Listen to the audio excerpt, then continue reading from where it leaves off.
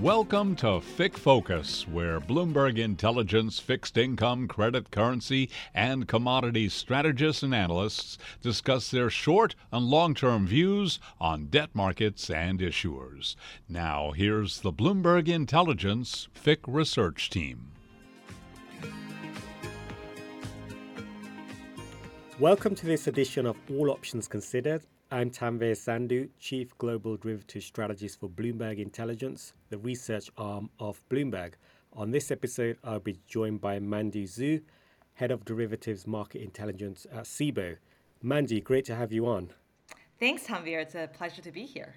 So let's discuss the reactivity of VIX to market declines. A question I often get asked is, what is preferred between S&P puts or VIX calls as a way to hedge a market sell-off?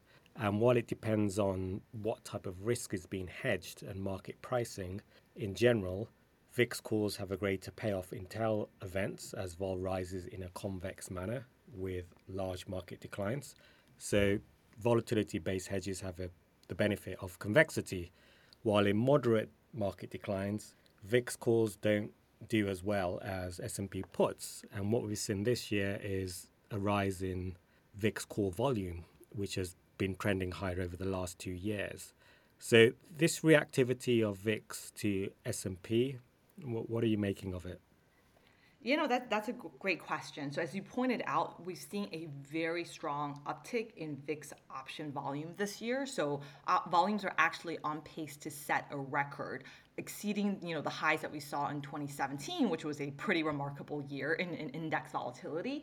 And I've gotten a lot of questions as to why that is the case, right? Because like you pointed out, VIX hasn't really been all that reactive over the past 2 years. And in fact, the volatility has steadily declined all year, as markets have rallied. So what's driving it, and I think you kind of touched upon it, which is that investors typically buy VIX options for tail hedges, right, for that convexity. And what they're playing for is, usually a doubling or tripling of volatility. So, take a big, black swan type of event to drive that kind of market dislocation, that market move. So if you think about, VIX last year, right, it was elevated like 20 to 30 range. To get a doubling or tripling volatility from there, you really are looking at, a once in a generation type of event like COVID, March 2020 type of event. Whereas this year, as volatility has declined, right, when VIX is at 15, to get, VIX to 45, that's not as difficult, or, it doesn't take as outsized a kind of a catalyst to have that kind of event. So that's one, is that historically, we do tend to see VIX option volumes pick up when volatility levels are low. But that's not it. So the other factor I would also really point out is leverage and positioning. And that historically has been, the catalyst for big VIX moves. And I think that kind of really solves the puzzle, or is the reason why VIX was so quote unquote unreactive last year, is the fact that last year investors chose to deleverage by just moving out of equities, going to cash, right? So when you move to cash, you don't need to spend premium to hedge. So, the demand for hedges just wasn't there. Whereas this year, as people have re-levered, re-risked, and are in fact potentially chasing the rally higher, leverage is building within the system, and therefore the risk of a massive deleveraging event, is certainly higher this year than last year. Yeah, last year we saw, the reactivity of VIX to S&P decline, so it was a challenging year. We put that down to pretty much what you're saying is the way the market declined is one reason. It was a slow grind lower. Yeah. And the interest rate risk was well telegraphed. So there was that positioning adjustment at the start of the year. So lately, what we've seen is a rising long end bond yields on the higher for longer theme and the resilience of the US economy. And that's seen recently an increase of correlation with rates and the equity market. However, we are still below the vol levels we saw last year. And going to your point about, we need to see a significant move, what we really need is a liquidity event to revive these measures of convexity and skew pricing. Yeah, so I would say a couple things. So I get asked this question a lot, right? Which is, what would it take to get VIX higher? And it really depends on when you say higher, how high do you mean? I think for VIX to be in the 20 to 30 range, kind of similar to what we saw last year, you just need a moderate pickup in correlation, right? So right now we're in a very unusual environment where correlation is very low within stocks. We're seeing very high dispersion. And that's partly the reason, why VIX has been as kind of muted as it has. So if we just get a slight change in the correlation environment, you can easily, holding all else equal, see VIX back to the 20 to 30 range. In terms of what would that take, I think that would take a shift in focus away from stock fundamentals, away from sector rotation, et cetera, to more a macro-driven, more concern over recession type of environment. In which case, VIX easily, I think, could be in the 20 to 30 range. But for VIX to be significantly higher, which is a lot of time what people are playing for when they buy those VIX upside calls, I think that you need a correlation to one type of event. So that's when what I consider a liquidity or positioning related move. And that's when the dispersion trading or implied correlation trading can go severely wrong when correlations move to one. So let's talk about dispersion trading. Yeah. The motivation is to profit from shifts in correlation and differences between index options and options on individual stocks. And a common way to implement that is a position on the index vol traded against a basket of single stock vol positions. And this year, as you note, we've seen a lot of dispersion in stocks, which has helped push index vol lower and correlation has moved down. And the market rally earlier this year has been concentrated to a few mega cap tech stocks. So what are you seeing in terms of dispersion trading? And I understand you have a new dispersion index as well. Yeah, so I think let's start, take a step back and let me start with kind of what is dispersion, because historically it has been a fairly, I would say, esoteric metric. I mean, it's very important, but it's been historically very difficult to track, right? So dispersion at the most fundamental level just measures how differently stocks are behaving relative to each other. And what we found is that over the past year and a half, we've been in a very historically elevated dispersion environment. In fact, if you look at dispersion levels, on average over the past 18 months, it's actually been on par with what we saw in March of 2020, even though index vol is obviously a lot lower. And in terms of how do you track it, like you said, you measure the volatility of the relative to the stocks relative to the index. So CBOE, and I think to help people track dispersion and follow dispersion, we recently launched a index, DSPX. It's the S&P 500 Dispersion Index. And what it is similar to the VIX, which is a measure of implied volatility, right? What the market expectation for volatility is for the next 30 days. The DSPX index is an implied dispersion measure. So it measures how much market is expecting the individual stocks to move relative to each other for the next 30 days.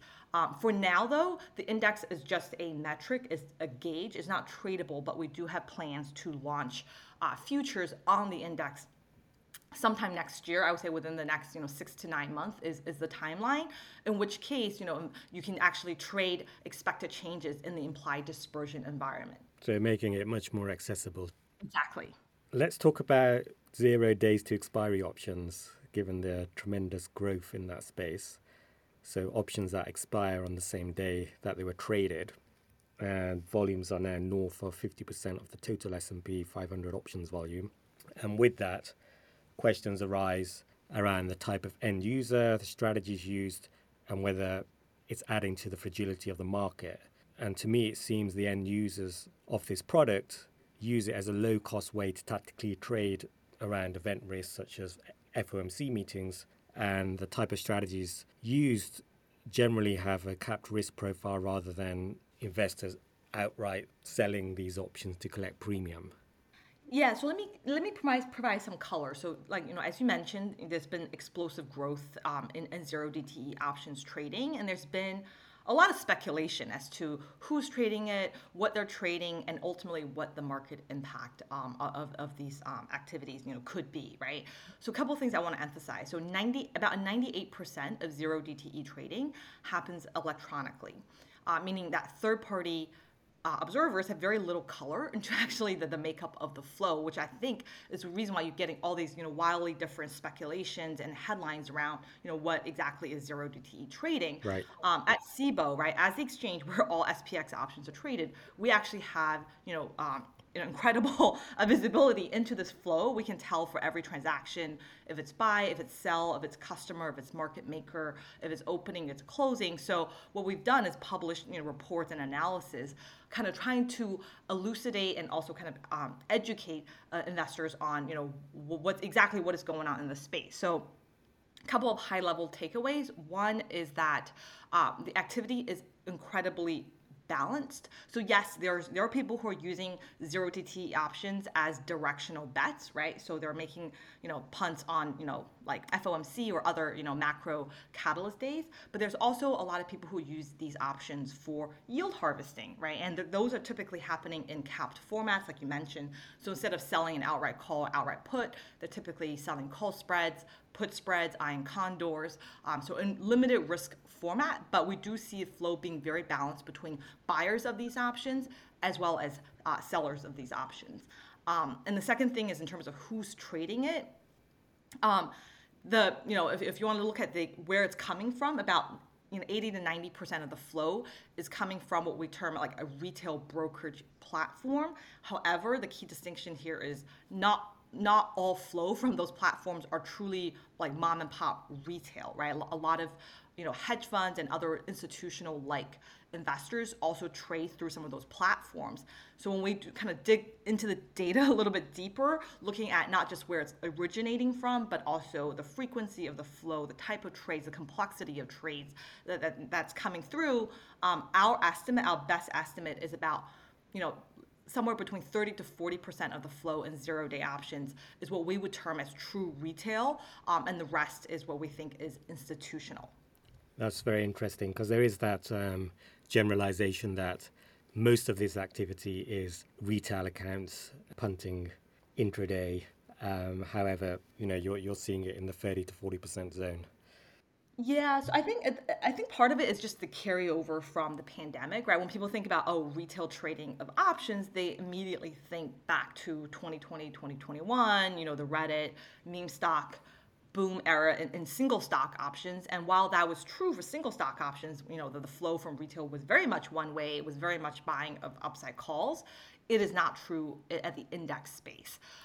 So I think that's the key distinction. And another thing that worth pointing out is that you can tell the flow is balanced is that we've seen consistent flow in zero DTE options, like I mentioned, 40 to 50% of SPX volume on any given day throughout different vol regimes and market cycles, right? So last year when the VIX was in 20 to 30 range, this year when the VIX was in the low to mid teens, last year when market was down 20, this year when the market's up. Regardless of what the market is doing and what vol is doing, zero DTE trading has been consistently 40 to 50% of SPX volume. So that tells you that it's not directionally biased very much one way, because if it were, you would expect that percentage to really start to move around depending on how the market is doing. And what other trends are you seeing in the data and also from a dealer's perspective? Yeah, so I mean, I think what you're alluding to is, again, one of the top questions we always get around zero-day options, just kind of how impactful is it on the underlying market on S&P, right? So if it is 50% of all SPX volumes, and obviously we know short-dated options have very high amounts of gamma, market makers on the other side will have to do a lot of hedging. Could this be either exacerbating intraday volatility in the market or suppressing it? So that to answer that question, again, I go back to the balanced flow. So a lot of times people, when they make these, allegations, they focus on the headline number, right? So, 50% of volume in SPX is zero DTE. We're talking 500 billion notional. You look at single lines, like 100,000 contract traded on that line. This is what is driving the market. But high notional volume doesn't equal high risk, right? And the example I always go back to is like, say there's 100,000 contracts that trade on a particular line. If 55,000 was customer buying and 50,000 was customer selling, then actually there's net zero risk for market makers to hedge. So you could absolutely have high notional volume, but zero risk, right? If the flow is perfectly balanced. And what we find in reality is that it's not exactly 50-50, but it's pretty close. So when we run this, the market maker positioning analysis, looking at exactly, again, like at CBOE, we know exactly which transactions, market makers, what direction, and buy or sell that they're holding. When we run the market maker analysis, what we find is on average throughout the course of the day, net market maker positioning ranges somewhere between 100 to 600 million in gamma. And to put that in context, S&P futures trade about 400 billion a day. So we're really talking about potential hedging flows from market makers, about 0.1% of S&P daily liquidity, right? So this is really the scale that we're talking about, despite very large notional numbers. So on net, the impact in terms of intraday vol, it sounds pretty limited. Yeah, I think the word I used in my report was de minimis. So there has been some people out there mentioning the 2018 Volmageddon episode. So they're referencing that period when the VIX blew up, which was related to exchange traded products following, a period when VIX was printing single digits in 2017, and we could see that. So essentially, if we do have interest rates moving higher and eventually break something, cause a liquidity event where the market drops, you're essentially saying that 0 days to expiry options won't be at the scene of the crime. Yes, that's my view, and I think that's my view is back kind of the data that we've seen, and we've already seen kind of episodes of abrupt moves in the VIX, right? In March of this year, for example, during the SVB crisis, and if you look at the 0-day options trading then, it really did not have a material impact on the market. So. I do think if something were to break, if you were looking for sources of leverage in the market, it's not going to be in 0DTEs. You have to look at, discretionary strategies where, hedge funds and managers are starting to chase. You have to look at systematic strategies that have re-levered as realized volatility has remained low. I mean, there are definitely pockets of leverage currently in the system. I just don't see it, again, in 0DTE options where 90% of the flow is in capped risk or limited risk formats. So thanks for joining us today on this episode of All Options Considered. Thanks for having me, and happy to share the insights from our perspective at the exchange. Great. Thanks a lot.